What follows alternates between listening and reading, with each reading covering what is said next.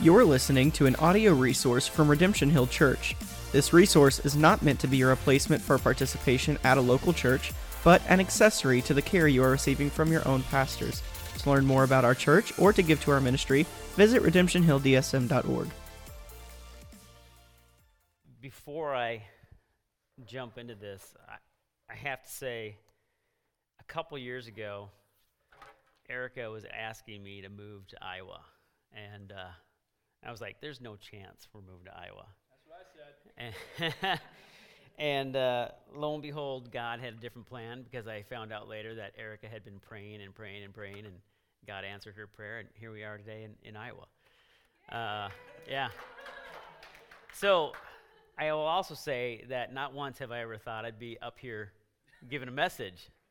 So when Sean asked me to give this message, I was like, well, who am I to say no? Because, God moves in mysterious ways. So in preparation for this message, Sean, I'd have to say I have developed a newfound respect for you and other pastors like you who preach God's truth and to make sure that it's correct biblically in context. So I want to say thank you for doing that, because you do that week after week. And I have found out in preparation that this is no simple task. It is something that takes a lot of time, and I thank you. So before we get in, let me just open up in prayer. So Father, thank you for giving me this opportunity to read and share your word here today. I ask, Lord, that you would help me to speak your truth clearly and effectively, and that it would penetrate the hearts of those who are listening today. In Jesus' name we pray. Amen. All right, so if you have your Bibles, if you could open it up to the book of Mark, we're going to be in chapter 10, verses 17 through 31. And if you don't have your Bibles, I believe we're going to have it up on the screen behind me when we read. So let's begin. And he was setting out on his journey. A man ran up and knelt before him and asked him, "Good teacher, what must I do to inherit eternal life?" And Jesus said to him, "Why do you call me good? No one is good except God alone. You know the commandments. Do not murder. Do not commit adultery. Do not steal. Do not bear false witness. Do not defraud. Honor your father and mother." And he said to him, "Teacher, all of these I have kept from my youth." And Jesus, looking at him, loved him and said to him, "You lack one thing. Go, sell all that you have and give to the poor, and you will have treasure in heaven. And come, follow me." Disheartened by the saying, he went away sorrowful, for he had great possessions. And Jesus, looked around and said to his disciples, "How difficult it will be for those who have wealth to enter the kingdom of God." And the disciples were amazed at his words. But Jesus said to them again, "Children, how difficult it is to enter the kingdom of God. It is easier for a camel to go through the eye of a needle than for a rich person to enter the kingdom of God." And they were exceedingly astonished and said to him, "Then who can be saved?" And Jesus looked at them and said, "With man it is impossible, but not with God. For all things are possible with God." And Peter began to say to him, "See, we have left everything and followed you." And Jesus said, "Truly I say to you, there is no one who has left house or brothers or sisters or mother or father or children or lands for my sake and for the gospel, who will not receive 100-fold now in this time, houses and brothers and sisters and mothers and children and lands, with persecutions, and in the age to come eternal life. But many who are first will be last, and the last first."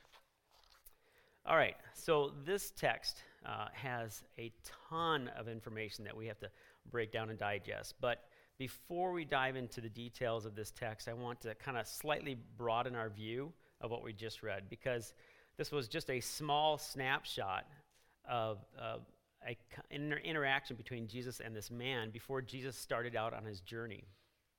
So a couple questions. Where was Jesus heading on his journey? And what did Jesus just finish doing before this man ran up to him? With a look forward and a look back in Scripture will help answer those questions. So if we were to look forward in verses 32 through 34, you'd find that Jesus was on his journey to Jerusalem. And this is where his ultimate purpose on earth was to take place, his death, burial, and resurrection, to pay off our debts so that we can have a right relationship with God through faith in Jesus Christ as our Lord and Savior. Now, if we back up to verses 13 through 16, we can read, "And they were bringing children to him that he might touch them, and the disciples rebuked them. But when Jesus saw it, he was indignant and said to them, Let the children come to me. Do not hinder them, for to such belongs the kingdom of God. Truly I say to you, whoever does not receive the kingdom of God like a child shall not enter it."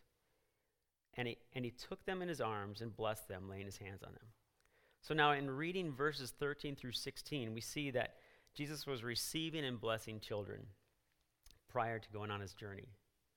And he also made a simple yet profound statement to his disciples, which applies directly with the upcoming interaction between Jesus and this man.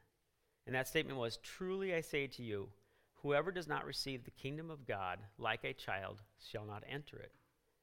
So I'd like to unpack that a little bit more if I can. Just taking the words "like a child." What does that mean? What was Jesus implying there? Speaking from experience, as I'm sure my wife and others of you who are parents would agree, children demand a lot of time and attention. But I don't believe that's what Jesus was implying here. No, the characteristic I'm thinking of in little children is that they're helpless, or they're dependent on others. They're little children that cannot sustain themselves because, let's face it, they're children. They rely on us parents to take care of them, to feed them, to clothe them, to protect them from danger, to shelter them from the elements, to teach them right from wrong, and the list goes on. But what else can we glean from like a child? Well, I must say that it's always a joy when I come home from work. As soon as my girls see me walk through the door, their eyes light up and they yell out, "Daddy's home!" And I kneel down with my arms open, and it's not just any normal hug. It's a running tackle style hug to try and knock me over. And it's always a joy receiving that from them. Those are special moments of an outwardly expressing strong bond. And that special bond also shows up when they get hurt. Their natural inclination is to run to us, their parents. Sometimes Erica more than me, but that's okay. In general, they cry for and run to us when they get hurt or scared. They're looking for that parental comfort and protection. You see, children want to draw close to their parents. They run to us with open arms, wanting to be held, seeking our affection, and helping them during times of hurt and pain. So with that in mind, I'd like to try and rephrase what I believe Jesus implied in verse 15. "Truly I say to you, whoever does not receive the kingdom of God in a manner of being fully dependent on God and seeking to draw closer to God shall not enter it." So I firmly believe that is how God wants us to approach him, to be completely and utterly reliant on him, seeking after his affection. In other words, to draw close to him daily and to put our full faith and trust in him every day.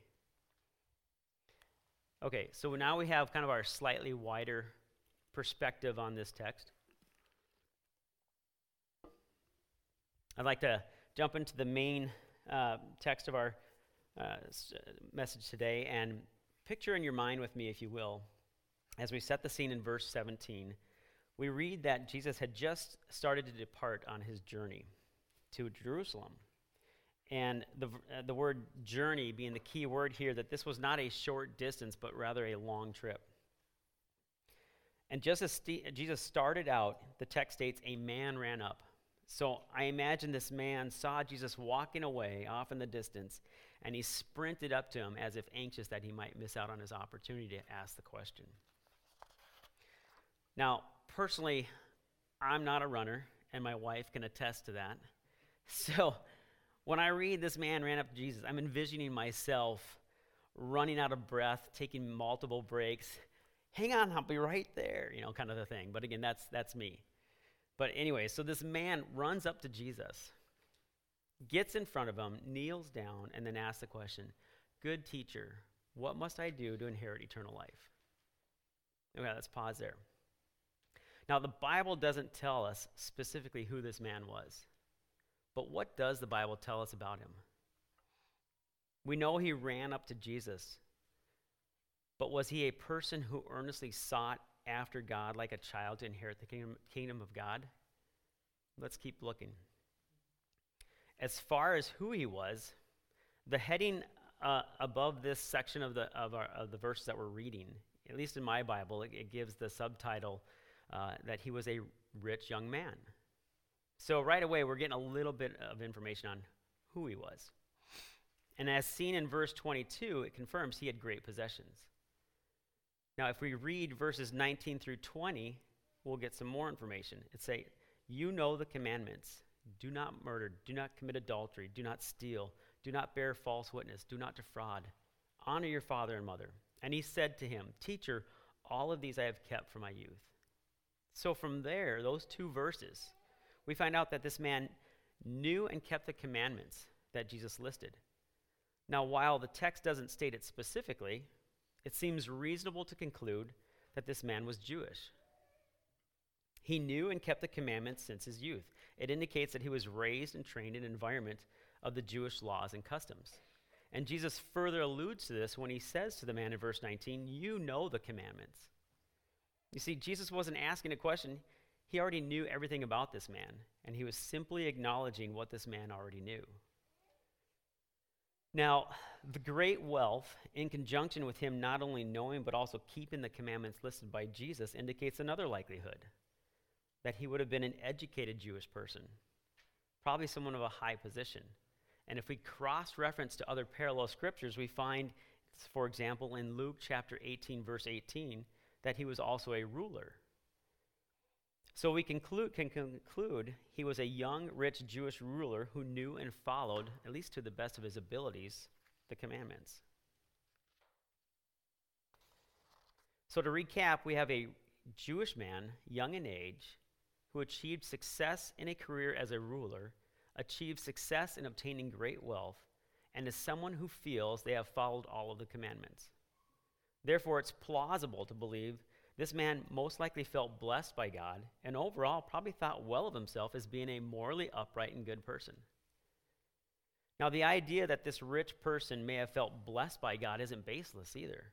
In fact, we can find in Deuteronomy chapter 28, verses 1 through 14, God stated he would bless them if they followed and kept all of his commandments. So I'll read a few verses from there. "And if you obey the voice of the Lord your God, being careful to do all his commandments that I command you today, the Lord your God will set you high above all the nations of the earth. And all these blessings shall come upon you and overtake you, if you obey the voice of the Lord your God. Blessed shall you be in the city, and blessed shall you be in the field. Blessed shall be the fruit of your womb, and the fruit of your ground, and the fruit of your cattle, the increase of your herds, and the young of your flock. Blessed shall be your basket and your kneading bowl. Blessed shall you be when you come in, and blessed shall you be when you go out." So there's a saying that if the Bible repeats something more than once, it's probably trying to make a significant point. I would say that's particularly true with these conditional statements that we just read. In fact, in the first 6 verses, the word blessed or blessing shows up 7 times. So with that pattern on blessings, I can imagine the people who originally read or heard about this text were like, sweet, but in some Hebrew form of that expression, right? Interestingly enough, the text also included a big if-type condition more than once. And that condition was not only stated at the beginning of the text, but also in the middle and at the end, which I'll follow up with here in verses 13 through 14 at the end here. It says, "If you obey the commandments of the Lord your God, which I command you today, being careful to do them, and if you do not turn aside from any of the words that I command you today, to the right hand or to the left, to go after other gods to serve them." Okay, let's stop there. It makes you wonder if after hearing these if-type conditions, that the Israelites didn't instantly get selective in their hearing. Yeah, commandments, got them. Now, tell me more about these blessings. So, from reading Deuteronomy, it's feasible to think that the Jewish people who gained great wealth tended to believe that their wealth was directly related to a divine favor from God. This brings me back to the book of Mark and this man's interaction with God. As we stated earlier, this man who was young in age, claimed to have kept the laws, was in a position of authority, and had great wealth. Therefore, the natural inclination would be to think that this man believed he was in good standing with God. And going back to Mark chapter 10, verse 17, we read how he addressed God, calling him good teacher. Seeing how he probably felt morally upright about himself, the thought of calling God or Jesus good teacher didn't seem all that wrong or out of place. So don't miss this, though. Notice how Jesus responds to the man's question. Jesus did not answer the question that was asked. Rather, he responds with his own question and statement. One of the many consistencies with Jesus that I find in reading the Bible is that he will always go after the heart of people and reveal what's in their heart. So let's pick up in verse 18. And Jesus said to him, "Why do you call me good? No one is good except God alone." Now, on the surface, this may seem like a question and statement from Jesus that we, as readers, might gloss over. Got it. No one's good except God alone. We understand that. However, because Jesus knew this man's heart, the response had a very pinpointed shot at the man's misconception. You are not a good person. Nobody is except God. And Jesus wasn't making an unfounded statement. He was actually referring to another Old Testament scripture, probably one this man should have been aware of, which is located in the book of Psalms. So we'll read from there. In Psalm chapter 14, verses 1 through 3, it states, "The fool says in his heart, 'There is no God.' They are corrupt. They do abominable deeds. There is none who does good. The Lord looks down from heaven on the children of man to see if there are any who understand, who seek after God. They have all turned aside. Together they have become corrupt. There is none who does good, not even one." So the words none, all, not even one pretty much encompasses all of us, leaving no one out. And just in case that man overlooked that scripture, there's actually another Old Testament scripture with practically the same text in Psalm 53, 1 through 3. But I'm going to refrain from reading that because it truly is practically identical to what we just read. So like I stated earlier, the idea that no one is good except God alone gives us insight on this man's heart. He had a distorted view about his own life. Sadly, the man did run to Jesus and rightly called Jesus good, but without realizing that he just literally ran up to God in flesh. What's even more sad, as we compare to the earlier text about the children, he didn't run to God out of dependence or seeking his affection. No, as we'll see, it's likely he ran to Jesus in the hopes that Jesus would pat him on the back and say, "You're doing a good job," or "Give a little more effort here," "Don't do that," or "Don't do this," kind of a response. Let's continue in verses 19 through 20. "You know the commandments: do not murder, do not commit adultery, do not steal, do not bear false witness, do not defraud, honor your father and mother." And he said to him, "Teacher, all of these I have kept from my youth." Again, based on the man's response, he's probably thinking, I've got this, right? Now, notice the nonverbal response from Jesus in the beginning of verse 21. "And Jesus, looking at him, loved him." Just like a father looking at their rebellious child, who may or may not be aware of their wrongdoing, is still loved by their father. And because Jesus loved him, he does not hold back the truth. As I stated earlier, one of the consistencies with Jesus is that he will reveal the heart and go after the heart of people. So this man, unbeknownst to him, is getting ready to be served some jaw-dropping truth. Again in verse 21, "And Jesus, looking at him, loved him and said to him, 'You lack one thing. Go, sell all that you have and give to the poor.'" Can you imagine the guy's response? It's like, what? Sell everything? How can this be? Aren't my possessions a blessing from God? So from an outward appearance, this man looked the part, that he had everything together. No problems here, kind of a perception there. But that was the problem. His morally good life was only surface deep. And that is why Jesus went for his heart. So what was the true heart issue here for that man? Let's go back to verse 19. It states, do not murder, do not commit adultery, do not steal, do not bear false witness, do not defraud, honor your father and mother.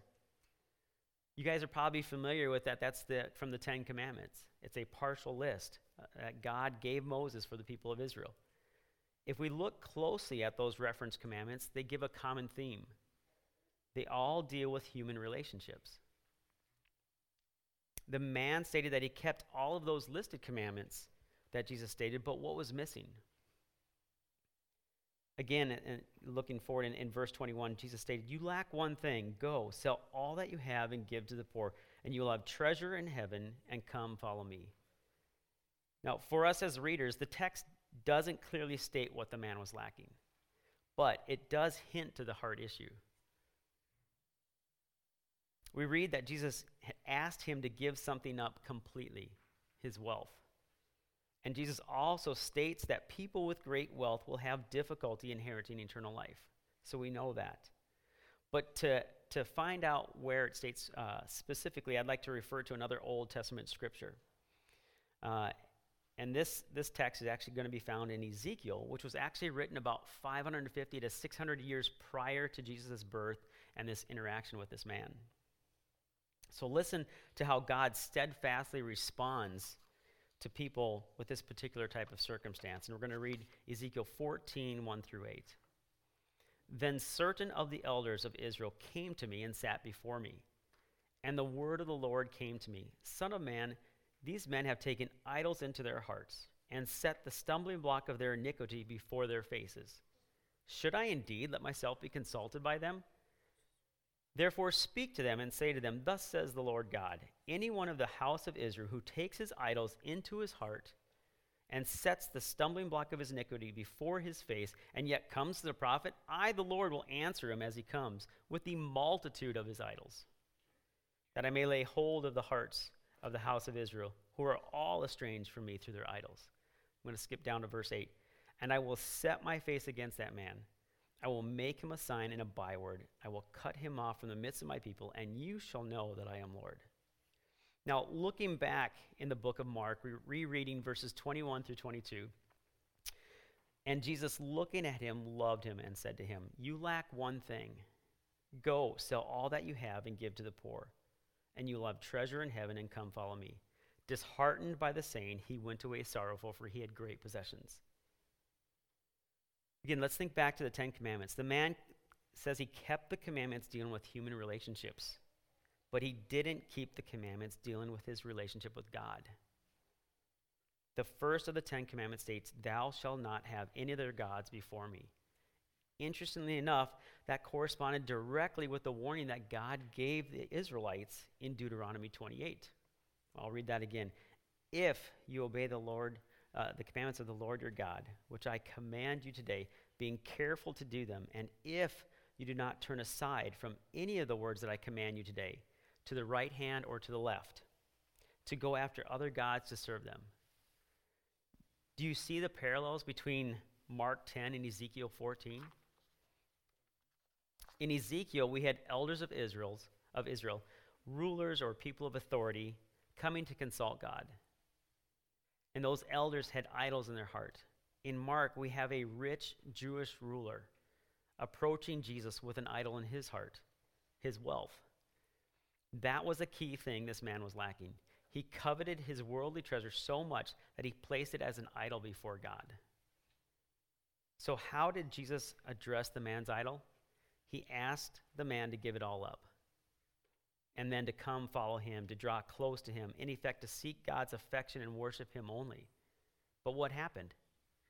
Verse 22, disheartened by the saying, he went away sorrowful. He rejected it. The man was unwilling to loosen his grip on his worldly treasure, his great wealth. He was unwilling to let go of his idol. He was unwilling to stop worshiping that idol before God, even if it meant losing out on eternal life. Why? Why would someone intentionally reject eternal life? Let's look back in Ezekiel 14:4 for an answer on that. In there it says, anyone who takes his idols into his heart and sets the stumbling block of his iniquity before his face. Now, there's a meaning there we need to catch. The man in Mark had an idol in his heart, which created a stumbling block before his face. Now, if you were to take your right hand and put it about an inch in front of your face, what would you see? I see my hand. I'm unable to see what is directly behind my hand, right? In effect, your view has been blocked and distorted, and in the perspective of idols in our hearts, we cannot clearly see God either. So our view of God gets distorted by those idols in our heart. So the man in Mark had a distorted view. He wrongly felt he was on a good track with God on his own merits. But Jesus opened his eyes to a stumbling block by asking him to give up all of his wealth, his idol.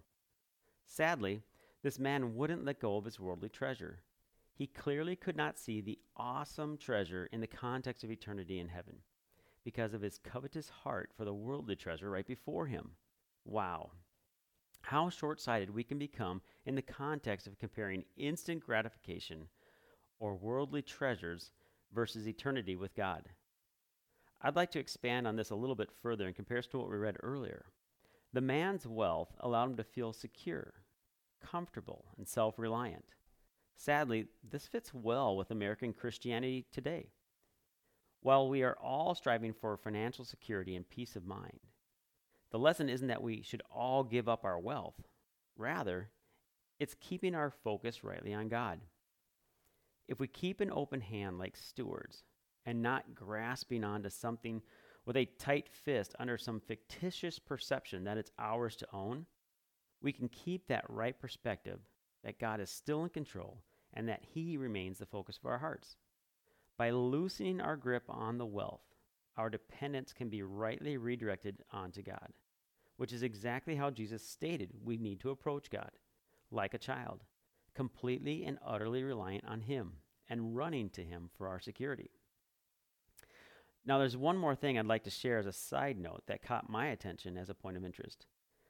Back in Ezekiel chapter 14, verse 8, it states, "And I will set my face against that man. I will make him a sign and a byword, and cut him off from the midst of my people. And you shall know that I am the Lord." Let me repeat the key point of interest here. I will make him a sign and a byword. Another way of saying that is, He will make him an example and a proverbial saying. Really? Isn't that what we have here in Mark chapter 10? Nearly 600 years later? We see an example of a rich young ruler who thought well of himself, but ultimately missed the mark due to the idol that he wouldn't let go. Furthermore, what do we see in verses 23 through 25 in Mark? It states, "And Jesus looked around and said to his disciples, 'How difficult it will be for those who have wealth to enter the kingdom of God.' And the disciples were amazed at his words. But Jesus said to them, 'Children, how difficult it is to enter the kingdom of God.'" Now here it comes. "It is easier for a camel to go through the eye of a needle than for a rich person to enter the kingdom of God." Wait, what? Was that Jesus making a proverbial saying as a sign or an example? You gotta love that, right? The parallels between the Old Testament and the New Testament speaks volumes to God's steadfastness. So, to summarize on how one inherits eternal life, this text and supporting scripture states that we need to approach God like a child, to let go of our idols so that we can see God clearly and then draw close to Him, and to be completely and utterly reliant on Him, seeking after His affection. Now, no matter how good we might feel about ourselves, we also need to understand that our sinful nature will never bring us close to God by our own merits, because no man is good, not even one, except for God alone. And the disciples rightly asked in verse 26, "Then who can be saved?" Jesus responded in verse 27, "With man it is impossible, but not with God, for all things are possible with God."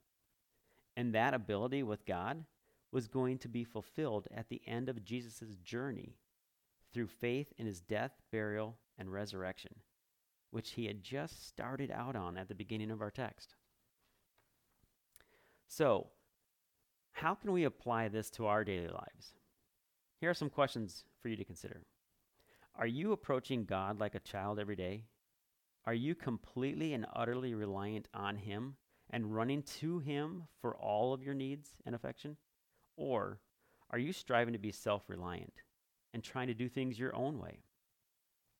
What idols are in your heart that are creating a stumbling block in front of your face and distorting your view of the true God?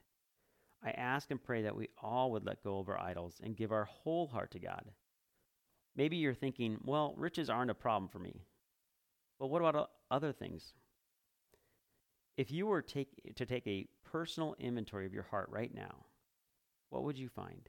If you were asked to give something up, it could be anything, to let go of it without even knowing what may come afterwards, could you give it up? Could you release your tight grip on it? If you have a tight grip on something in your life, in effect, you are trying to control the circumstance rather than letting God have control, whether it be wealth and possessions, family, job security, etc. If you're unwilling to give it up, it has become a stumbling block for you. In other words, it has become an idol. Or maybe some sin has so entangled you now that it actually has a grip on you. Fear, anxiety, addictions to lust, pornography, substance abuse, and the list can go on. Whatever it may be, loosen your grip. Give it to God. Repent and follow Him. Run to Him with open arms. And rather than trying to rely on your own strength, rely on His strength to help you through. Because by ourselves it is impossible, but not with God, for all things are possible with God. All right, we're going to pray. Father, thank you for your words of truth today and being a jealous God who wants our full heart's affection. Father, thank you for sending your Son into this world and paying the penalty of our sins so that we can have that right relationship with you. Father, each and every day, idols are fighting for our affections. So I ask you, Lord, that you would help us in removing any and all idols from our hearts so that we can clearly see you and run to you with full heart's affection and dependence. In Jesus' name I pray. Amen.